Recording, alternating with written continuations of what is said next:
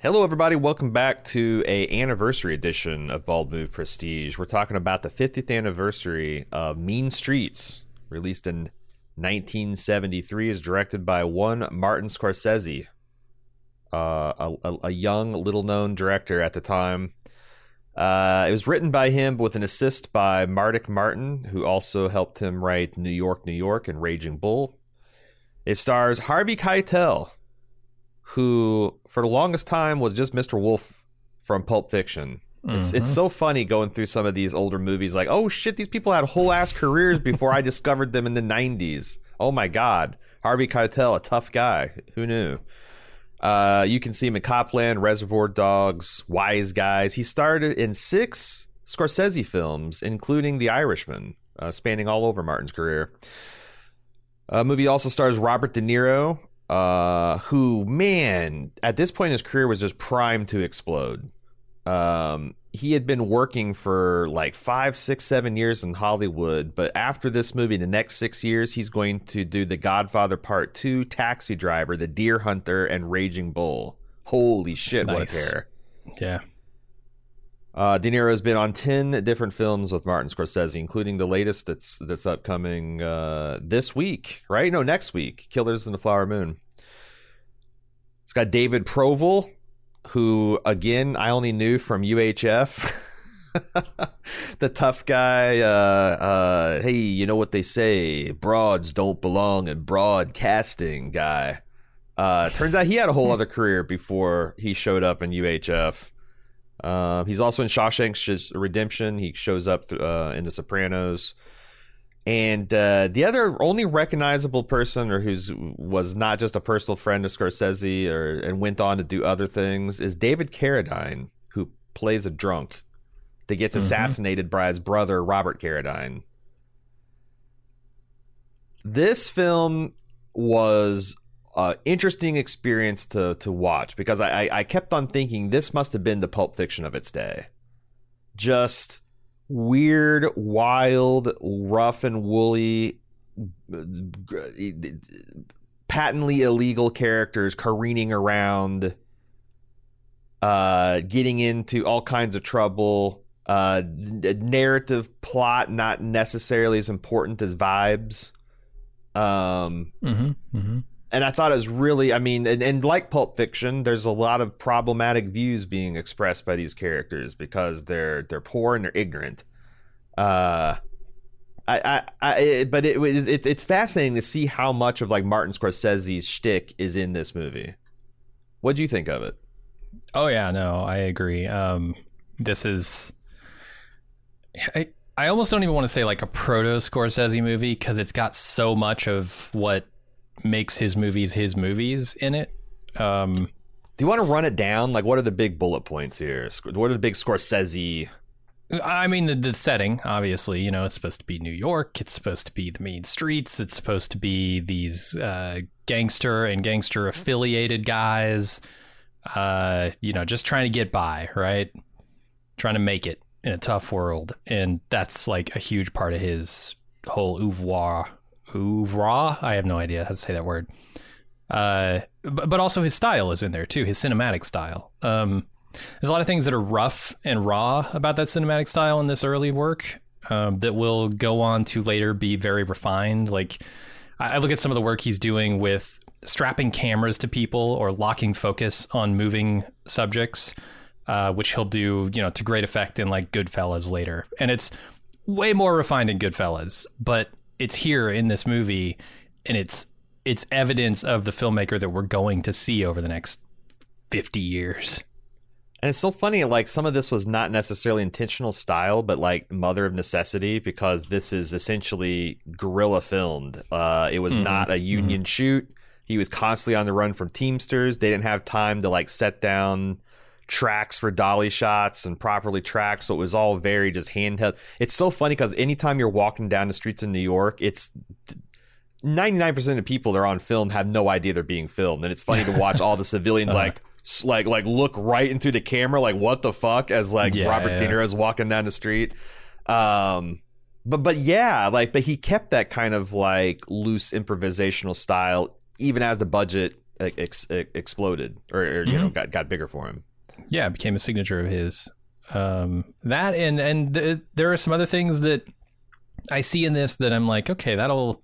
In a later movie, he might have done it this way, right? Like I look at the captions telling you the character names, and I'm like, he probably would have freeze framed that in a later movie. Give you a second with maybe a voiceover, right, talking about the character. He's not quite gotten the style down, but he knows sort of what he's going for. And that stuff was really interesting to see. Yeah, and there's like just the themes, like the religiosity, the conflict between your faith and your morals and the things you got to do to earn a living. The idea that there's two male guys, one who's kind of level-headed, respected, has a future, one who is caught in a self-destructive spiral. There's a woman that is impediment to the man's success in the world because of, in this case, just truly bizarre reasonings about, you know, why she wasn't good enough for him.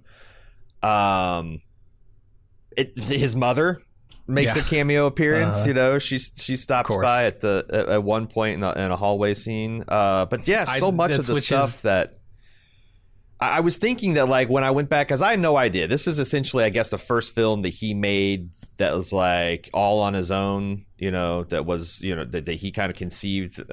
Is the first time he worked with De Niro. I was expecting it not to feel like a Scorsese movie, but it felt Scorsese as fuck, man. Yeah. And I was really impressed by that. Yeah. And I feel like it has, you know, a very strong theme of like sin and guilt, and it's stuff that he has a lot in his movies, but it's usually not as pronounced, at least in my view. I see it as sort of a background layer behind all these colorful characters who are doing these crazy things. And this movie, it's very front and center. I mean, there are scenes where we stop just to appreciate how guilty this character feels, how responsible this character feels for other people, that kind of thing. Yeah, I remember this is something I think I've talked about in a couple of Martin Scorsese podcasts, but or movie podcasts that I saw with because Roger Ebert and him, you know, a lot of simpatico. It's so funny to hear Roger Ebert's like, it's, you know, he always talks about the pre-Vatican II days, the pre-Vatican, like back when the Catholic Church actually really preached hellfire and brimstone. But he mentioned that, like, I think it was around the Passion of the Christ era that that Scorsese had mentioned in an interview that he honestly believes that he's going to go to hell. Like he believes that he is bound for hell. And you kind of get an idea of what that means to him in this film, because there's something that the Harvey Keitel character Charlie does throughout, where he meditates on like what the nuns told him about, like, you know, the fires of hell is like 1,000 times worse than, you know, literal fire, and it's eternal, and it's this and that, and like he every time he sees an open flame in a film, he like holds his hand over to feel like what that's, get a taste, just get a taste, and you can see that like he can't handle it. No one could, right? Yeah, not even for a couple of seconds. But yet he also recognizes that the religious angle of like going and get absolution and forgiveness of your sins and all that stuff is like bullshit, right? Yeah, so he's caught had priests tell him that.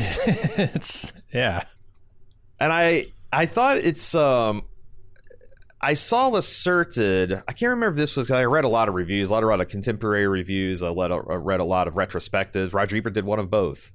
And I think it was one of his reviews where he put out that like the reason that Charlie tries so hard to save Johnny is that he is transposing his need for personal salvation onto another person. So it's like, I can't save myself, but if I can save this other person, then that's like, because it's, man, that's something I also really identified with, the you know, because I think that there's like certain, there's something that the Ebert wrote in his review that like he felt a real kinship to Scorsese. Why? You know, this guy grew up in a New York City neighborhood. I grew in, you know, downstate Illinois.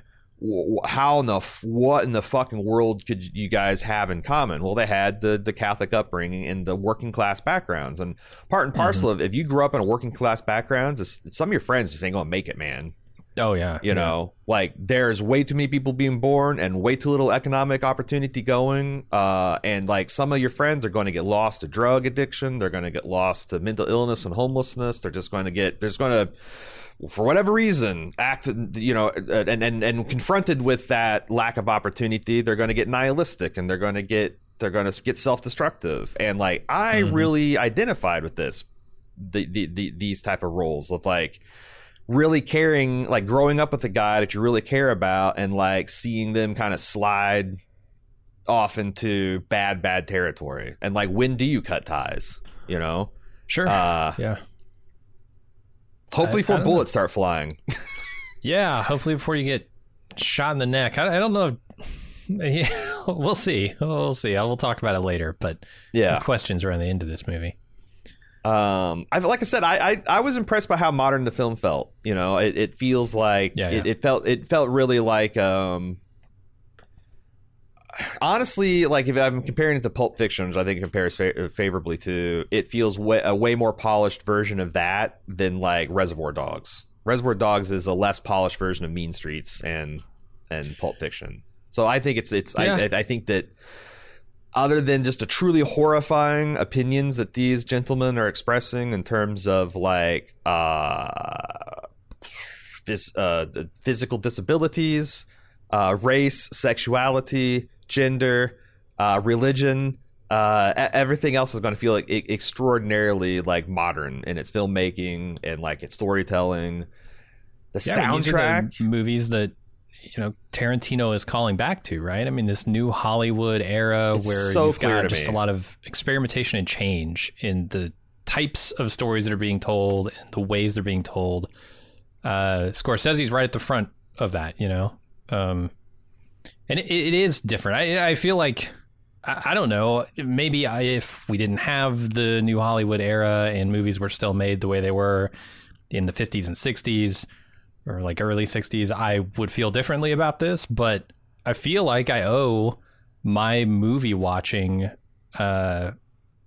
desire, I guess, a compulsion to this era of Hollywood because it changed fundamentally the style of filmmaking.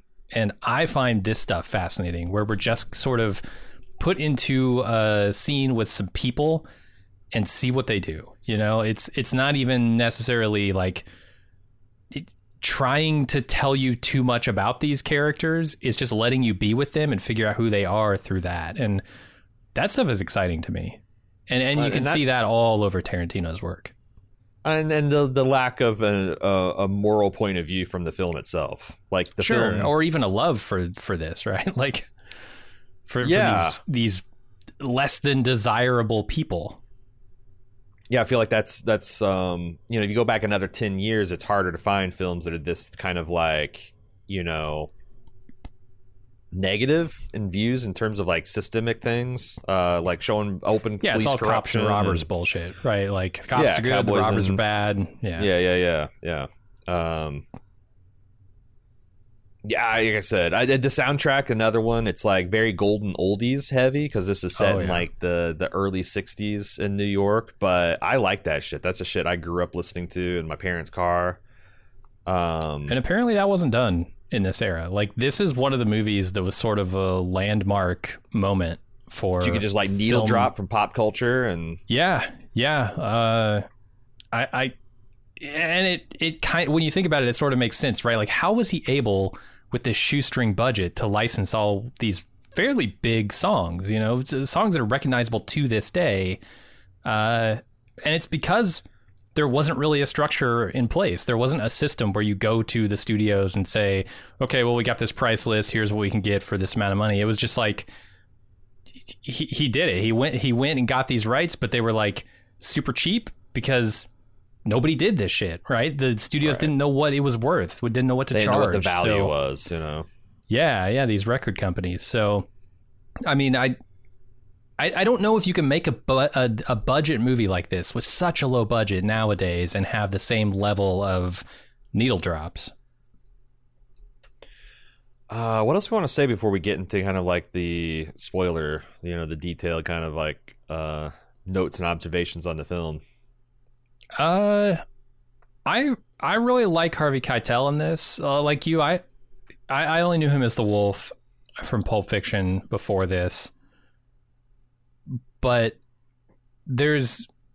he's not in Wolf mode here. He's not the guy who's like got all his shit just on lock and knows exactly what to do in every situation. He's the guy who's trying to figure it out, and it feels right for this young Harvey Keitel. But I was super impressed with him in the lead. Maybe even more so than De Niro. I feel like he's got a more polished thing that he's doing in this movie than De Niro does. De Niro's still figuring himself out in this. I was about to say, it's one of the pleasures of this movie is just watching Robert De Niro in the background, because he is trying to do so much, too much. Yeah. Like he never, and some of this is, I guess you'd say it's admirable. He's trying to find, this inherent thing that makes his character and his thing was he's just twitchy. He's just always like adjusting his lapel and kind of jerking his neck and tugging at his ear and just like, and it's like it is I kept on kind of like seeing it, especially in like the pool hall scene. It's like, man, this is just he's trying too hard, because you've always seen Robert De Niro, usually he's very calm and he's in control. Or if he's flying off the handle, it's there's some kind of structure to it, and this is just like he's just throwing everything against the wall and seeing what sticks. Compared to Harvey Keitel, who is still the same kind of guy, he's not Mr. Wolf. He's not the guy in a suit with the deadpan expression and just kind of idling in a performance because that's the place in his career where he's just cool. It's like Harvey Keitel's cool. This movie is why he is cast as Mr. Wolf, right? Sure. It's one of the things that gets him there, yeah. But he's not Mr. Wolf. It's like, comparing Al Pacino in his hoo-ah era to Al Pacino in The Godfather. They were really trying and honing the craft back then. It's just really fun seeing, especially Robert De Niro, just as a kid fucking around. I thought I'd seen some raw, unpolished De Niro before when we've seen some of the earlier stuff like Taxi Driver and Raging Bull, but holy shit. Yeah, and it's still there, right? You can tell. You can see the guy who's going to grow into the casino role or, like Godfather 2, any of those. You can see like there's a hint of danger to this guy. There's a seriousness about him. And that's the thing that is lacking here. And it, the role demands it. I don't want to say like De Niro's not bringing that, but I never take Johnny Boy seriously in this movie. He's always just kind of a fuck up and a liar and a loser. And like, in future Robert De Niro roles, you always have to take him seriously. And I feel like that's the part that he finds later, is where he can be not just an angry, violent guy, but a guy you have to reckon with. Otherwise, it's going to come back on you. Because that's what I think what made the De Niro performance work is that, like, I was thinking back about all the times, I thought I've had friends that I've lost. I'm old enough now to have friends I've lost, and I've like 10, 15 years later come back in my life, and they've gone through this and they've gone through that, and they're, they've emerged on the other side. They've gone out of jail or whatever. And it's like, wow. Mm-hmm. But I don't think I've ever had like one of those guys that like, I was afraid for, but I was afraid of. Whereas De Niro, it's like, not only is he completely out of line and he's doing insane shit, but like it doesn't feel safe to call him out on it. He's just a dangerous guy. He's drunkenly firing guns down city blocks, and it's not just like he's like, but it's sloppy. It's not in control at all, right? And that's the thing that's missing. And there's always just kind of like, what he's doing is not optimal, but if I try to get him to do anything else, it might even go worse. But he's going to act out to prove that it's very stressful. Robert De Niro in his like, and I guess like this is like, I'm getting this about all compulsive gamblers. I just last month watched Uncut Gems finally. Okay. And it's one of the most stressful things I've ever seen in my whole fucking life. This guy trying to stay one step ahead of all the things, all the bets he's got, all the irons in the fire. And this guy's like wealthy, and he's like pissing away. And then at the other end of the scale is a guy who is spending money he doesn't have. Yeah. And it's just, God damn. Gambling might be even worse than drug addiction. Because like, maybe. There's only so much heroin you can put in your body. Whereas like a casino will take every bit of money that you have and will have in the future and don't have in your house. And like, I don't know. I go back and forth. But yeah, he's terrifying. And you're thinking, like, every time I'm thinking, well, if I was Harvey Keitel, I'd do this or that. Man, I don't know. Because what do you do about a guy like De Niro? Yeah. Johnny boy. I don't know, man. You direct his energy where you can, I guess. It's the best you can do. The scene that really got me thinking about it in those terms was that scene where he's just threatened Michael with the gun and they got to leave town, and Harvey Keitel's trying to get him in the car, and this stupid song is playing on the radio and he's out there just dancing, just like he doesn't have a care in the world. He won't get in the freaking car, and you just have to wait for that. You have to wait for him to stop being amused by the thing he's doing and get back on track himself. Yeah. You just kind of have to wait him out. Yeah.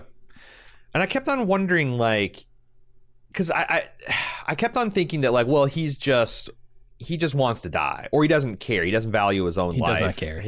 He doesn't see any way out of his situation. The gambling and the excitement and the girls are the things that he kind of lives for. And if he dies in pursuit, he just doesn't give a fuck. But also there's an element of, like, him being delusional, like, oh, my best friend is mobbed up, so all I can get is any unlimited trouble that I want, and he can just go to his uncle and he'll fix it.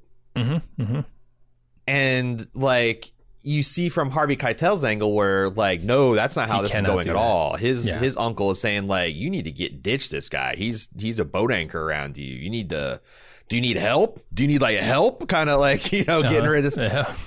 And every single time De Niro is like, I don't understand. Why don't you just talk to my uncle? And he's like, it's not going to happen, John. It's not because Harvey Keitel's being a jerk. It's because he's kind of already done every single thing he could do for him at that point. And it's just, he's just desperately trying to keep his friend alive. And yeah, I mean, yeah, it's scary because, like, the answer of, like, well, when do you cut ties with a lifelong friend that's, like, in this, like, Drano cycle? And it's like, hopefully before they kill themselves and you.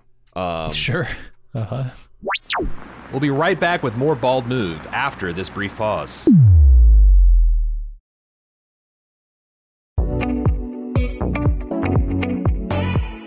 Here's what's new in premium content for our club members.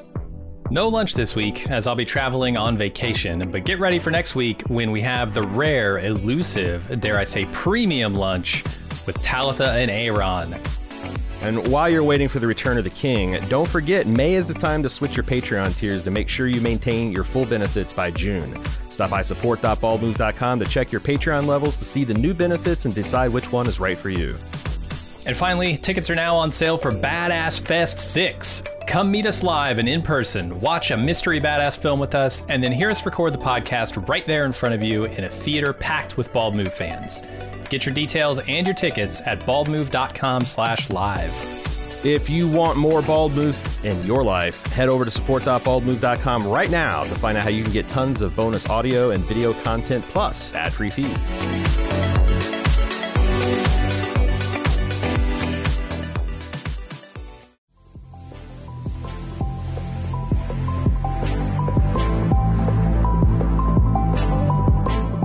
Commission podcasts are an awesome feature here at Bald Move that allows you, the individual listener, to decide what we talk about for a single podcast. The community loves it because it often leads to fun, fan-favorite films and TV shows that we've overlooked getting the coverage they deserve. And we love it because we're constantly exposed to great stuff that's not even on our radar. The way it works is simple. You go to support.baldmove.com and you click on commissions. Then you pay the flat rate for the commission and tell us what 2-ish hours of content you'd like us to make podcast on. Then we'll contact you for details, advanced feedback, and any dedications you'd like to make. Then we watch the thing, discuss the thing, turn it into a podcast, and pump it right into your ears. We get consistently great feedback on how much our commissioners love their podcast, and they make great gifts for the dedicated Bald Move fan in your life. And who knows, that dedicated fan could even be you. Treat yourself. Check out support.baldmove.com for more info.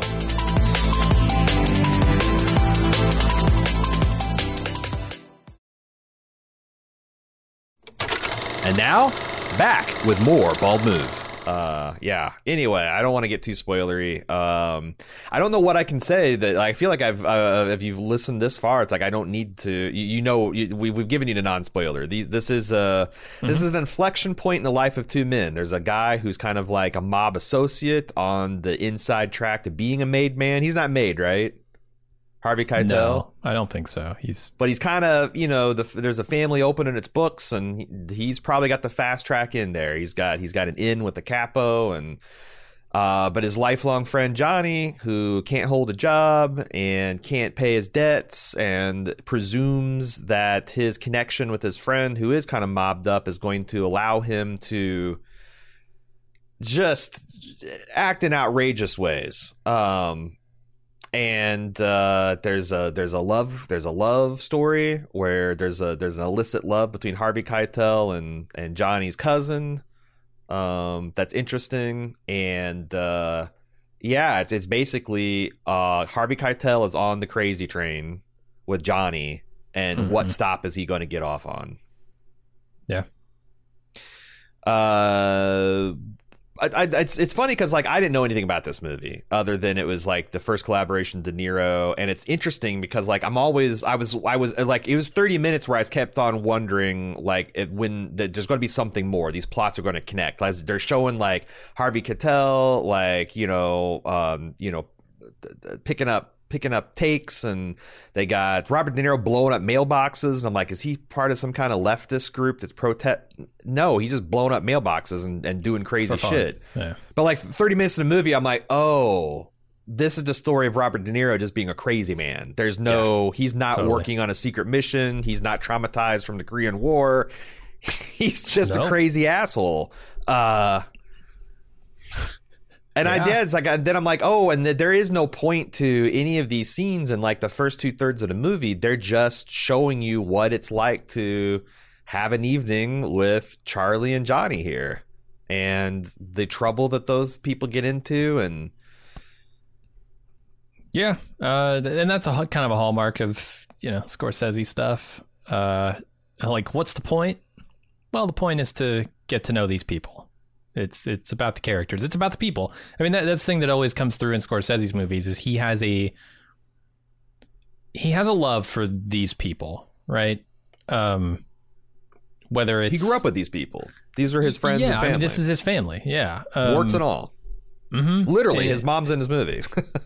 Yeah, and in a lot of his movies, and his dad too. But they're just slice of life movies for the most part, and it's such an interesting window into an interesting group of people that, I don't know, I find it fascinating always when Scorsese puts up a movie, right down to, The Irishman and probably like Killers of the Flower Moon here in a bit. But I don't know, this movie, it has that same love for the people in it, even though there's a lot of people in here who are tough to love.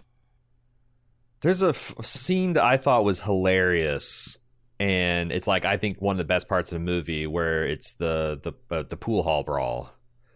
Oh, and how that starts off as like trying to collect the debt, and Charlie's trying to play it cool, and Johnny's not. And then there's this line where it's like the beef is settled. It's like, all right, let's have a drink. And the guy that they're trying to collect from is like, he's I guess Martin Scorsese's personal friend, and he's just kind of doing this as a favor. But he plays like a surly John Candy. He's a big dude. Sure. And, there's this line where it's like, let's just all have a drink. And then that like bearing the hatchet leads to the biggest brawl. Like just breaks out this giant sprawl where just John Candy dudes like fighting 4 dudes at once. And Robert De Niro breaks a pool stick and goes to the high ground on a pool table and is like whipping all comers. And then the fucking cops come and they shake Charlie down over having a Swiss Army knife, and there's this whole thing. And then this has been going on for like 20 minutes, and you're back to like, the cops, and everybody's sobered up, and it's like, okay, that got out of hand. Hey, I didn't mean any of that. Let's have those drinks we wanted to have. And 10 seconds later, the brawl immediately reignites. Just love it. It's the best scene in the movie, in my opinion. It's so funny. And and what's funny is like there's something true there too, that like this John Candy character has correctly identified something about Robert De Niro's character. He's just a mook. He's just, there's nothing for him, man. And like, he's speaking the truth, the power, and it gets him into trouble. But Sure. he's 100% right. Doesn't like hearing that. I love that knife. That knife kills me, man. That tiny pocket knife. Blade can't be longer than an inch. Yeah. And, you know, this cop's going to hassle him for it. And I don't know if he's trying to hassle the bribe out of him, but, you know, the car fare, right? The car fare bribe. That's so hilarious to me. Like, it's a great scene because it's so funny. And it's funny based on all the personalities involved. So, like, the cops, you know, he's hassling over this tiny little knife. And then the John Candy type guy you were talking about is like, all right, well, let me get you some car fare, get you back home or whatever. I know it took. And this some guy gas was to get out of just here. choking out the guy who is accosted with the knife by the cops, and now he's like trying to play the good Yeah, Samaritan. he's trying to save him. Yep. Yeah, because he's and he whips out his wad, right? And he's like, okay, peeling off a couple of bills, and he's like, well, where'd you come from? He's like, oh, I came from New Jersey. Yeah, right. This will probably get you back home. He's like, I'm going to Philadelphia. yeah, I can't. But I'm going to Philly. So yeah, it's such a good line. And then you know he peels off a few more bills. Yeah, it's a great scene. It's a great scene. I know a lot of this is improvised. I don't know how much of it is improvised. Like, is that Philadelphia line improvised? Is that in the script? I'd love to see a script of this. I probably should have looked one up. Yeah, because I got the idea that improvise meant something different back then, where it's like, you know, more about it was how to pretty film much it. the same dialogue, but it's like takes on it. You know, the fact that you would, you know, you might give like 7 different takes on something, because it didn't seem like people were just like making up dialogue and whatnot. But I agree. I would love to see what this script actually. And the fights, and there's a couple things where it's like, I guess the guy who plays Michael and really didn't get along with De Niro, and there's this like in the climax of the movie, it's De Niro just insulting this guy in an outrageous ways. Like the whole plot is built like that this guy owes Michael, and Michael's been very patient, and Michael is mobbed up, and Michael is about like, the only reason I'm broken this guy's legs right now is because he's your friend, Charlie, and I respect you and I respect your uncle. And De Niro shows up. This has been building this whole movie, and he shows up with only $30. And well, he shows up with $8. Charlie gives him 22. So there's something like that to make it like a respectable offer to Michael. And he shows up an hour and a half late to the meeting, and this guy's gone ahead and like gone out for a smoke or something. In the space that Charlie goes to get him off the street and bring him back, De Niro bought a round of drinks for everyone, and he's got $10 left. Yep. And the guy is essentially like, you know, $30 is already insulting. I was going to take it for Charlie's sake, but now you bring me 10. And Charlie's kind of like, yeah, like explain yourself, like, you know, come correct. And De Niro just starts laying into this guy about how much he doesn't respect him and he's a jack off. And that's apparently Scorsese just had them do take after take after take and encouraging De Niro to come up with like more and more insults and use their dislike of each other to kind of fuel that scene, and you can kind of feel it. The trivia said that like I guess the cast and crew got borderline uncomfortable with like Scorsese's like, tell me he's a jerk off again, Robert or Bobby, come on, and egging him on. And it just works. And I think that's the kind of like improvisation, you know, not that like, oh, this is a whole scene we made up, but like, yeah, Bobby, you tell me he's a jerk off. Now let's say something mean about his mother. Yeah, there's an example of that earlier in the movie too, where it's actually the first scene we meet Robert De Niro's character, Johnny Boy. He walks in with a couple of girls, and he's having the time of his life, you know. He walks into this club, and he's trying to get everybody drinks, and Charlie sees that. He already owes a ton of money, right? And Charlie sees him like flashing out, and he's like, let's talk in the back room. You and me, let's go. And De Niro's like trying to look good in front of these girls, and so he plays a tough guy for a second, and he's like pretending like he doesn't understand him. You know, the what scene, right? He says what about 12 times in a row there, and I felt like this might be improvised too, where De Niro and Keitel just kind of like have a patter here for a minute or two, because it's pretty indulgent, I will say. I think like this is something that Scorsese does. He wants you to get to know these people and this world and how they interact with each other. But that scene feels a little bit indulgent. Yeah, and there's a lot of, I just realized there's a big connection with The Irishman, which is like, you know, Jimmy Hoffa, how delusional he was about, you know, it's like, yeah, he's got a level of respect and this and that, but he's also like let it gone to his head. And there's a lot of similarities, like the mafiosos. And actually, this is very much Scorsese. This is like that happens tons of times. Happens in Casino, happens in Goodfellas, where you have these scenes of mafiosos like, would you straighten your friend out? Because, hey, we respect him and love him, and I know blah, blah, blah, but, like, you know, he can't be acting like this. And, you know, the character goes back and says, look, man, you can't be acting like this. And the guy's like, fuck that guy. He's just saying that because he doesn't like my style. He doesn't like... Yeah. And it's like, you know, playing that old game as a kid where you had the shark with the balloon in its mouth and you just keep on turning the dial and you know it's going to explode, but you don't know when. It's funny because like I kind of thought that they were going to get off scot-free, right? Because they like I was thinking like, is this going to be the Scorsese, like he like learns that like, you know, like he this is like a too false of an ending. They're going to go upstate New York and you know, like they just like leave New York in flames behind them, and then just when they think they're safe, they get drove by.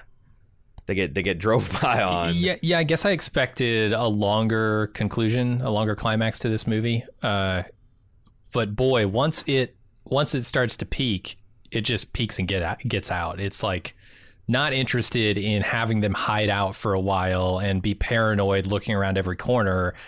They're just gonna have Michael drive up and murder, right? Like, yeah, like the last third of Goodfellas is just Henry being a paranoid fucking coked out lunatic. Yeah. Like, but they didn't. This ends like one of those driver's ed films, like Blood on the Streets. It's just like... Totally. Yeah, De Niro gets shot in the face. Keitel gets shot in the arm. They wreck. He almost gets his girl killed. And it's just like... De Niro kind of runs off. There's a hint that the cops might get him. Yeah, he goes into an alley. Does De Niro die in this movie? Because he gets like shot in the neck and he's leaking a lot of blood, and he goes off into this alley. But there's like red and blue lights flashing at the end, so I think he's either but yeah, he's probably going to be dead in jail or in critical care, right? Yeah, one of those three for sure.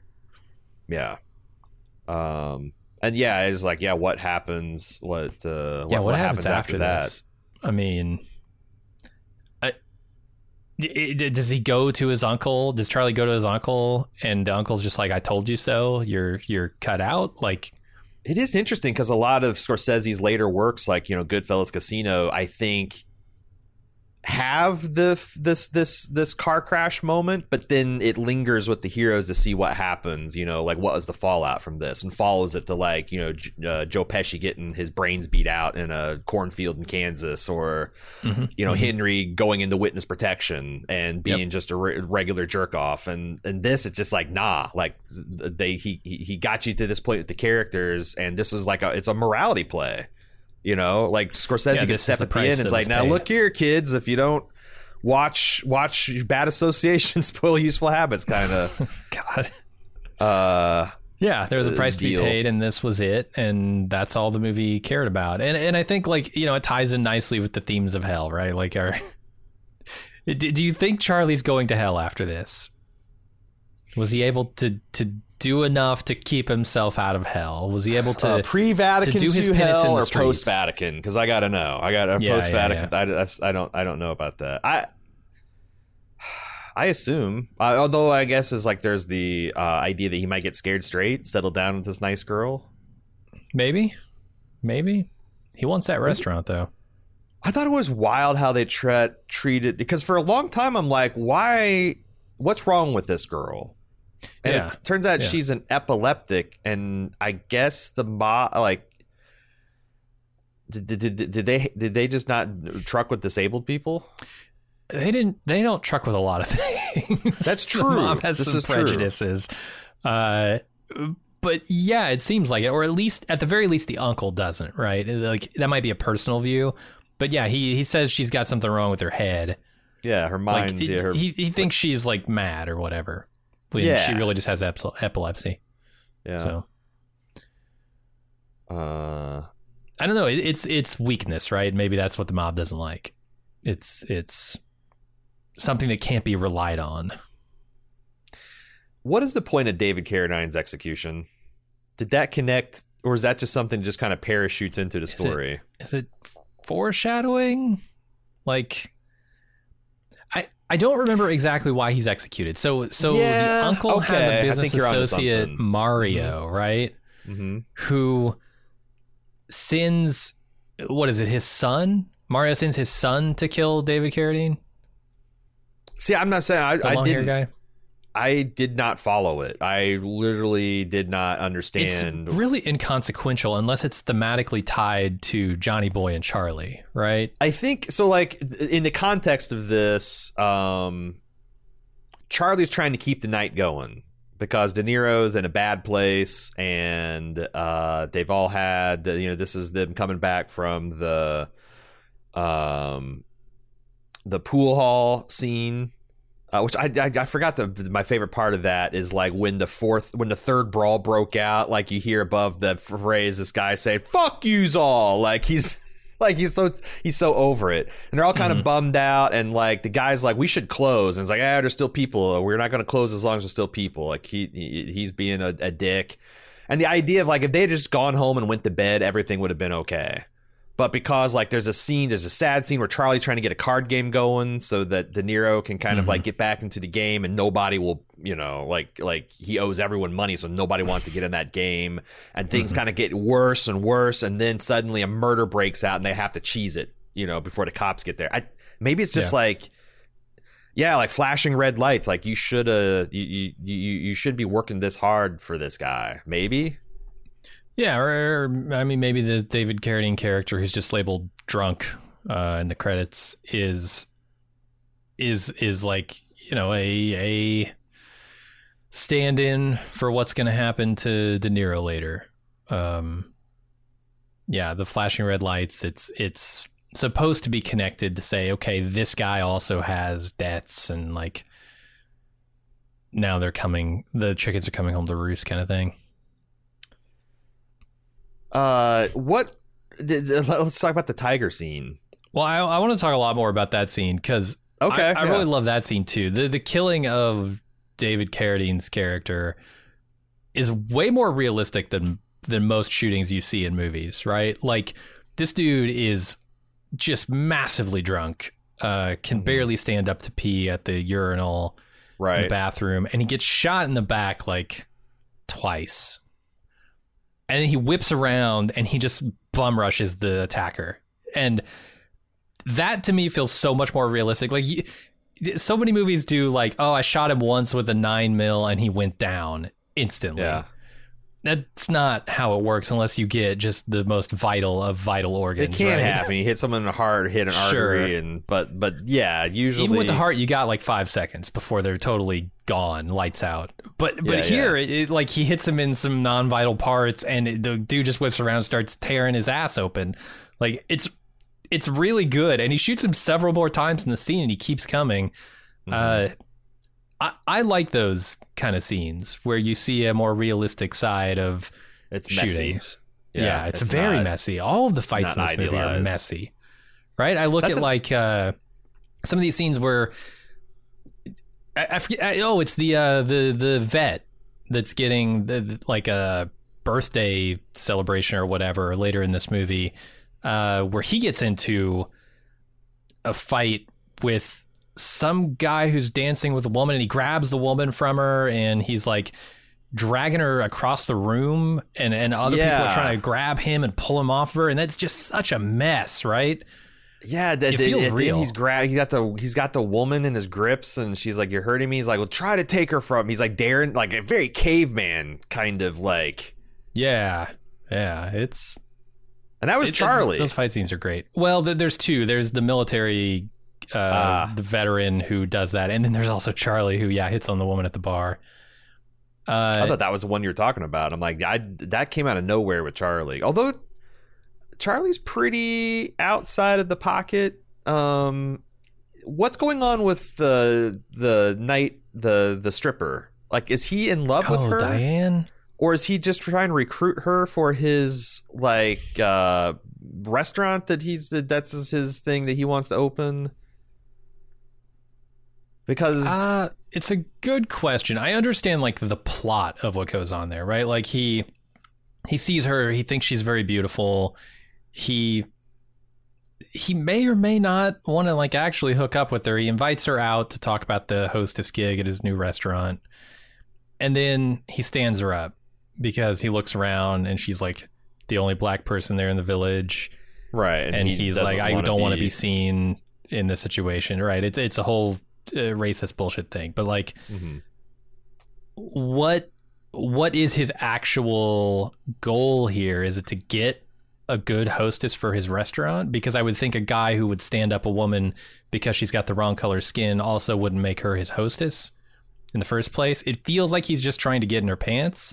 That's what it felt like to me. She's beautiful, but he won't say it, but he's also in love with Teresa. So like, but is he? Because he won't say. That's what I'm saying. Like, why is he holding Teresa at arm's length? Is it because his uncle thinks she's sick in the head and he wants to get this restaurant from the uncle, and he's got to make all that work out?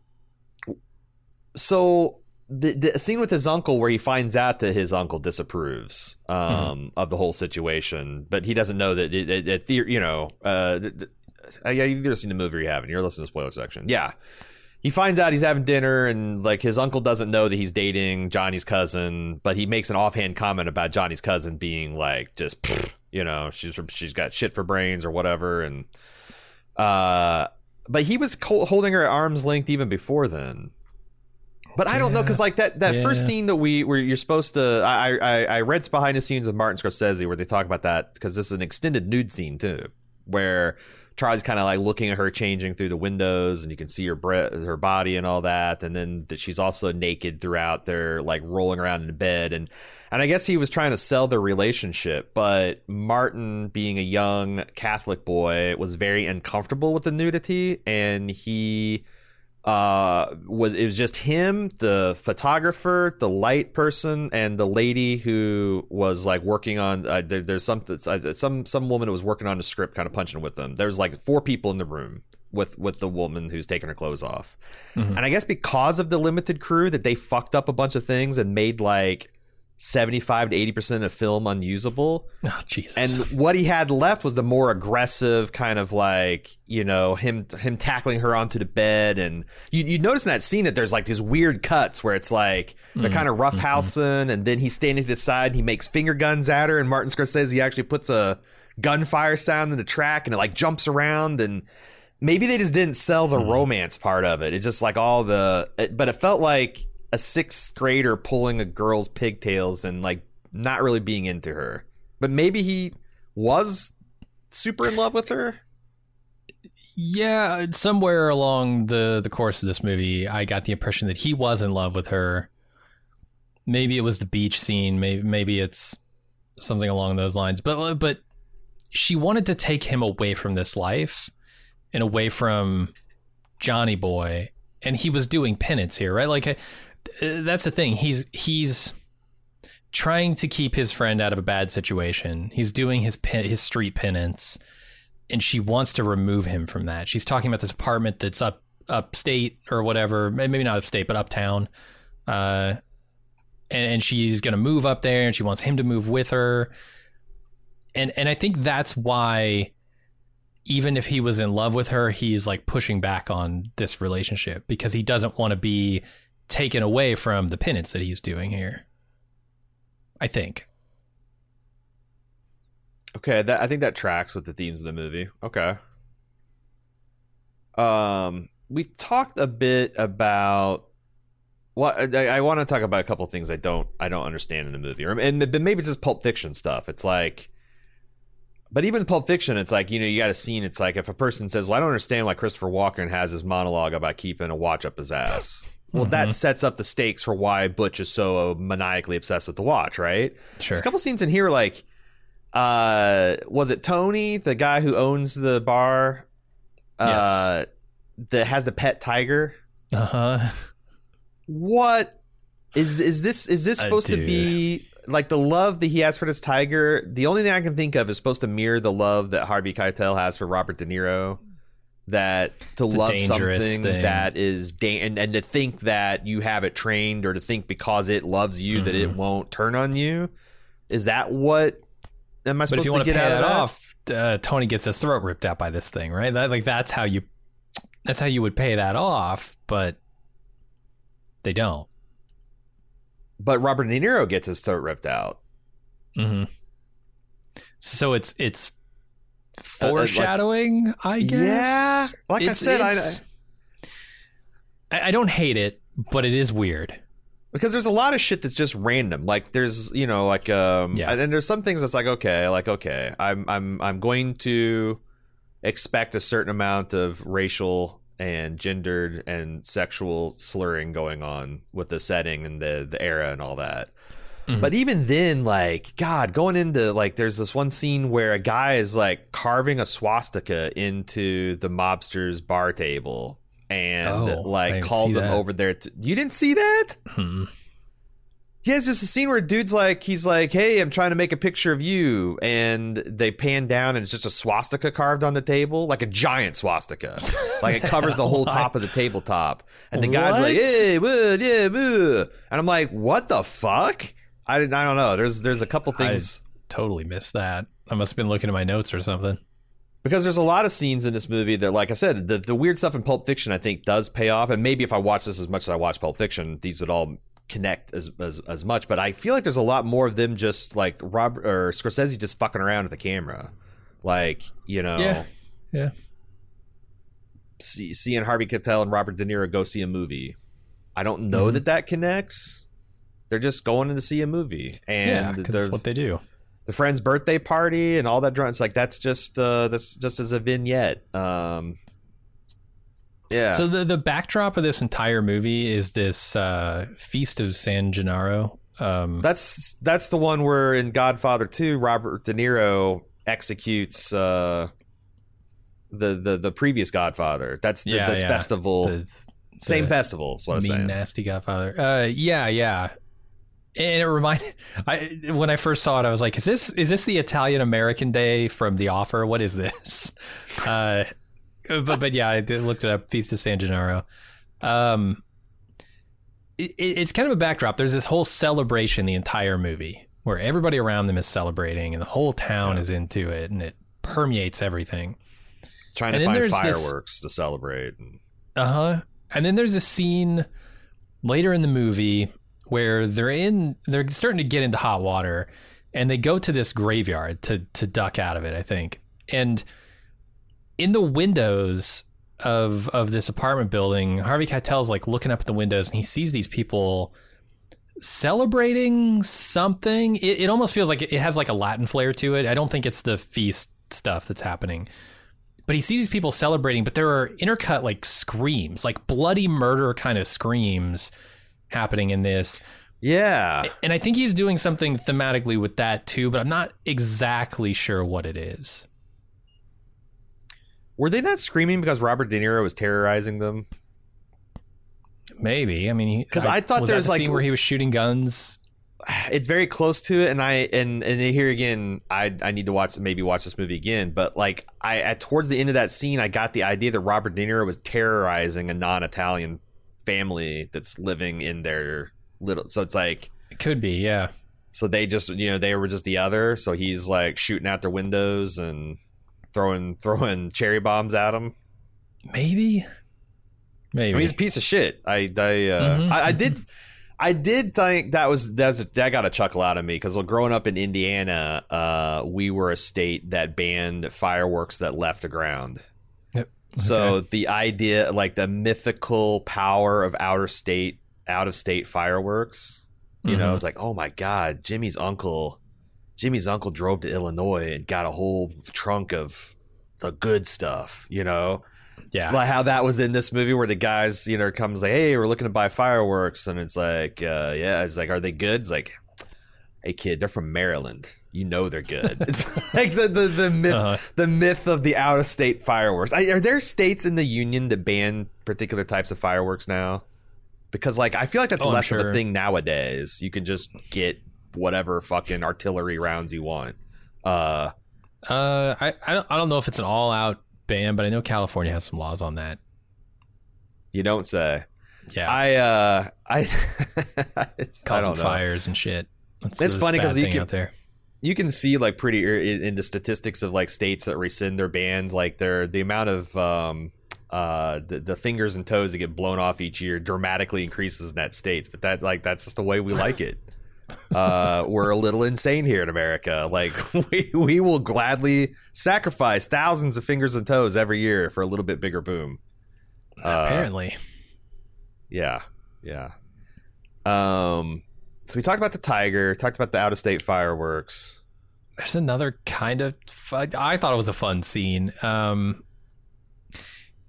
It's after the shooting of David Carradine, and everybody's got to flee the club because the cops are coming. They shut down the lights. They go out the back door. Everybody splits up. Some of the guys get into Michael's car. Yeah, I think it's Michael's car to escape, including Robert De Niro and Harvey Keitel, and then these two other guys who were just in the club, I guess, or maybe just on the street. I don't know. From the village, yeah. Yeah. And they pile in the car, and it very quickly becomes apparent that at least one of them is gay, but flamboyantly so, and he cannot hold his tongue, and he's seeing guys out the window that he's attracted to, and he's leaning out and shouting to them. I thought this scene was pretty hilarious, both because of how over the top this dude is, but also, these tough macho gangsters' reaction to it. They're like, hey, get this guy out of the car. Like, oh my God, he's giving us a bad name here. I thought it was really hilarious. I wonder if he leans out the way, hey, baby, got any meat? I wonder if there is because I couldn't help but notice that when De Niro got shot in the face, that like, and speaking of doing too much, like his physical reaction getting shot is to stick his head out the window, to stick his whole body out the window and flail around and scream. And like, I wonder if there was like some kind of like parallel he was drawing between maybe the guy hanging out the window yelling and screaming, and then Robert De Niro hanging out the window yelling and screaming. I didn't think about it. Now that I think about it, it was staged and shot very. Again, I'm definitely going to be watching this movie a couple more times. One thing I thought was interesting is the voiceover. There's a lot of like Blade Runner-esque narration where Harvey Keitel is talking about the things he's thinking and the things he's worried about and his religious dilemmas. Apparently, that's all Martin Scorsese. Oh, yeah. Mm-hmm. And it's a deliberate attempt to give a separation between Charlie's thoughts and his actions, which I thought was kind of like an interesting storytelling technique. It's funny because I'm not sure if it even worked on me, because I did not realize until I read the behind the scenes that was a different voice. It wasn't this. Martin Scorsese does a decent Harvey Keitel, or Harvey Keitel does a decent Scorsese. Yeah, I didn't realize it either until I started reading and listening to some interviews. It's weird because I kind of expect it to be Harvey Keitel. These are the thoughts that he's struggling with. Why isn't it Keitel? There's like a conscious, almost a Jiminy Cricket type of effect, having that separation. But again, it was lost on me because there's more truth in it if someone aside from him is saying it, or it's like more of a it's more of a conflict between the mind and body. Mm-hmm. This could be. Because several times in the movie, I feel like he says, yeah, the priest told me this, the priest told me that. And they seem sort of strange, right? This could be almost a stand-in for the priest, for God, telling him that you can do all the penance you want in church with your Hail Marys, but where it really matters is the streets and your home. Yeah. We'll be right back with more Bald Move after this brief pause.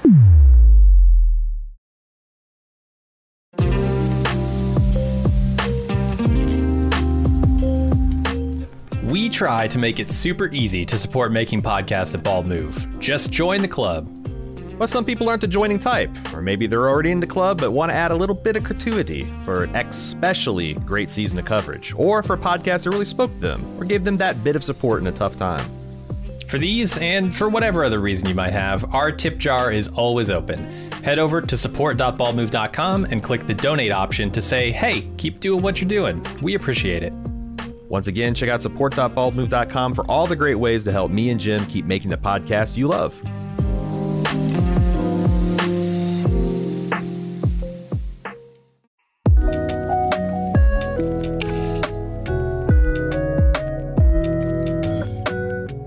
You've been listening to quite a few Bald Move podcasts now, but you're not in the club? Whoo boy, you are missing out. Not only are all of our premium club podcast feeds completely ad-free, but we have lots of other great content exclusively for people in the club.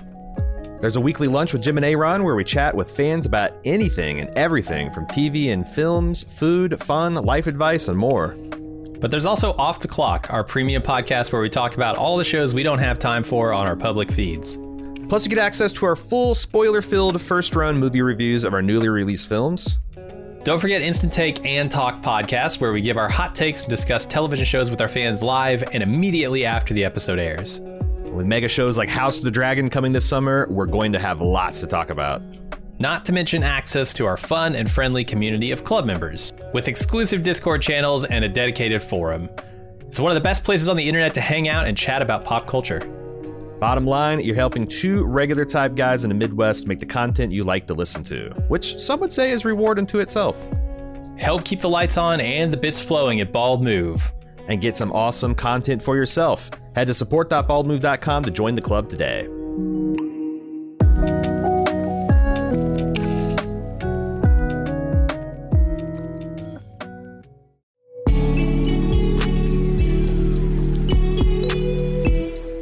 Since the dawn of time, we've been putting clothes on our back that identify us with our people, our group, our tribe. And while Bald Move might be one of the smallest, weirdest tribes out there, transcending all concepts of border, class, culture, and creed, we still have respect for the old ways. At support.baldmove.com, you can get t-shirts, hats, mugs, and more. We have something for every one of our podcasts, or just wear the 4 pips of the Bald Move logo with pride. Bald Move merch beats running around naked, and they make a great gift for the Bald Move fan in your life. Join our tribe! Head over to support.baldmove.com and click on merch to start shopping.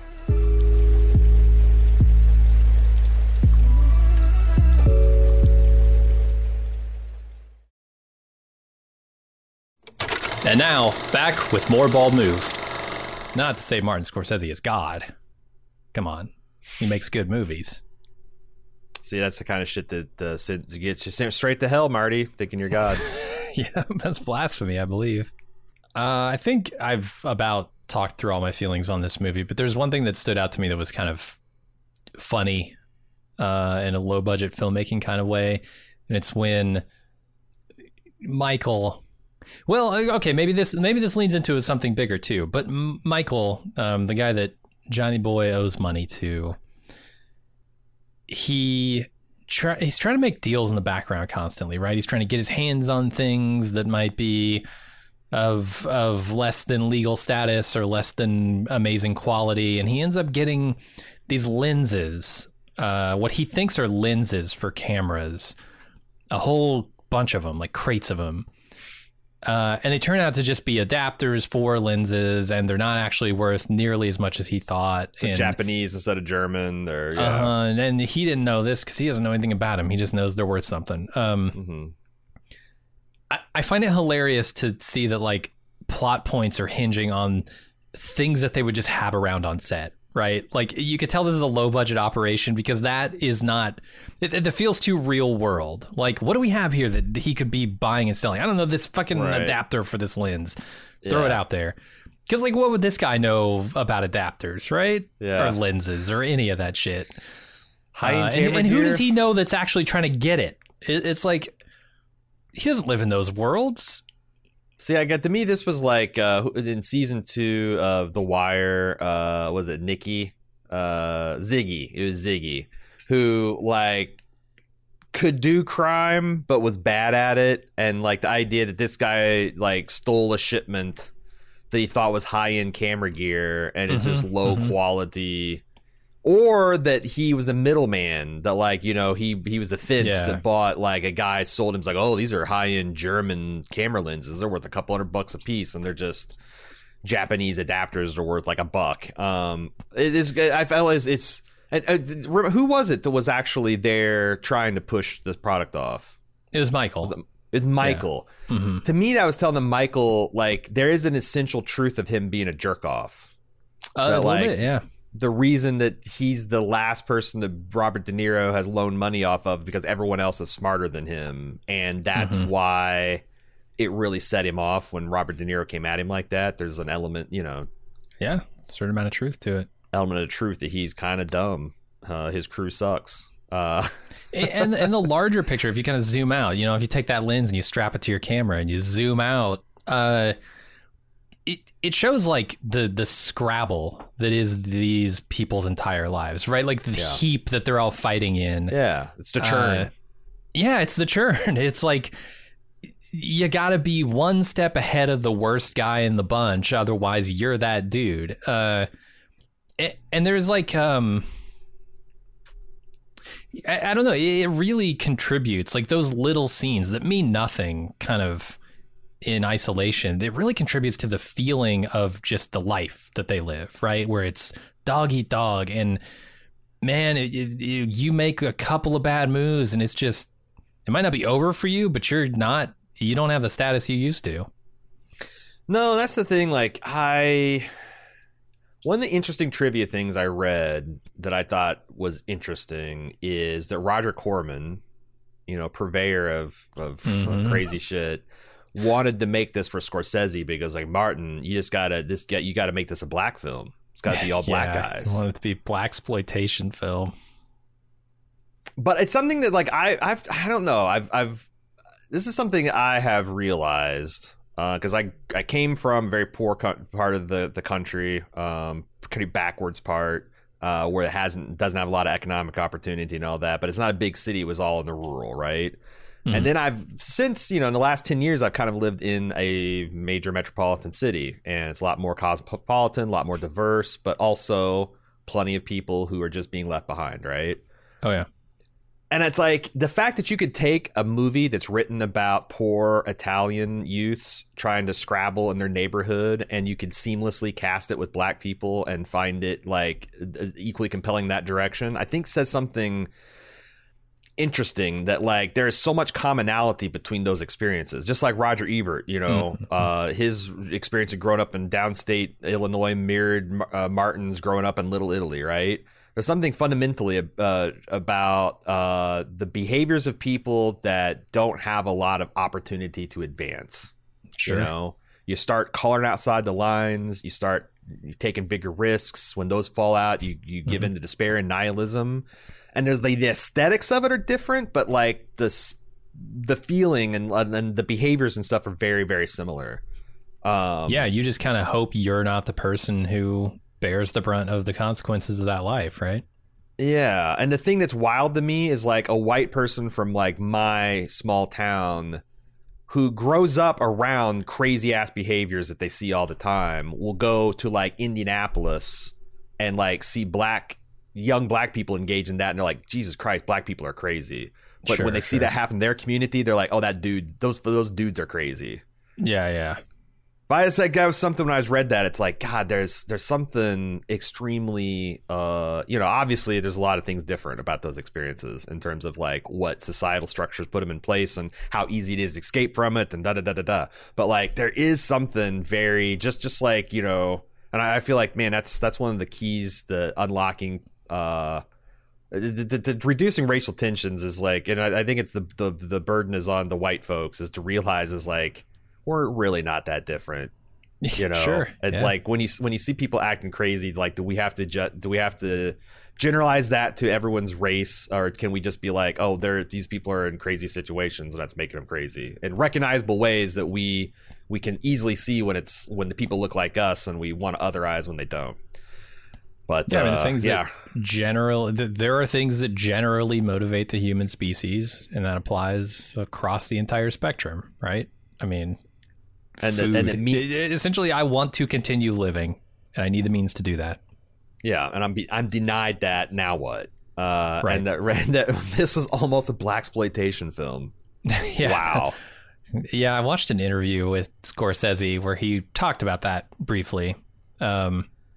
He was very like jovial about it. Like he brought up the topic and he said, and then I got out of that meeting and I said I'll think about it because you never say no in Hollywood.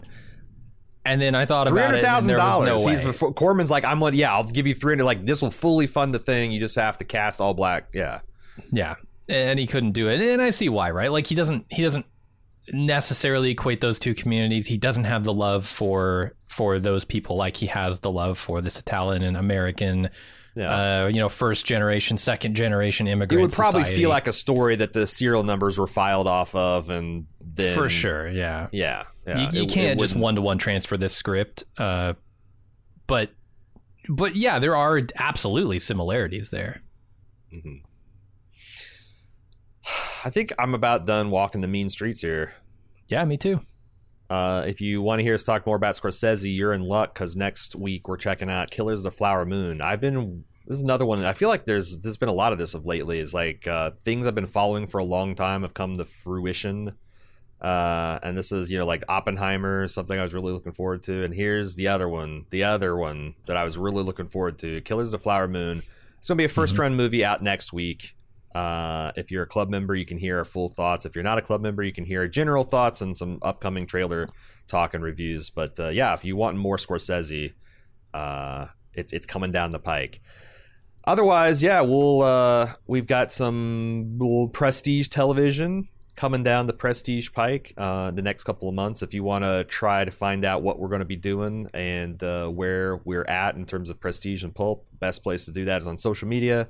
Everywhere at Bald Move except for TikTok at Baldest Move. And if you'd like to join the club, get access to our full thoughts on Killers of the Flower Moon, etc., check out our club at support.baldmove.com. Get ad-free feeds, extra bonus audio content, and more. That's going to do it for this week on Prestige. Until next time, I'm your host, Aaron. And I'm Jim. See ya.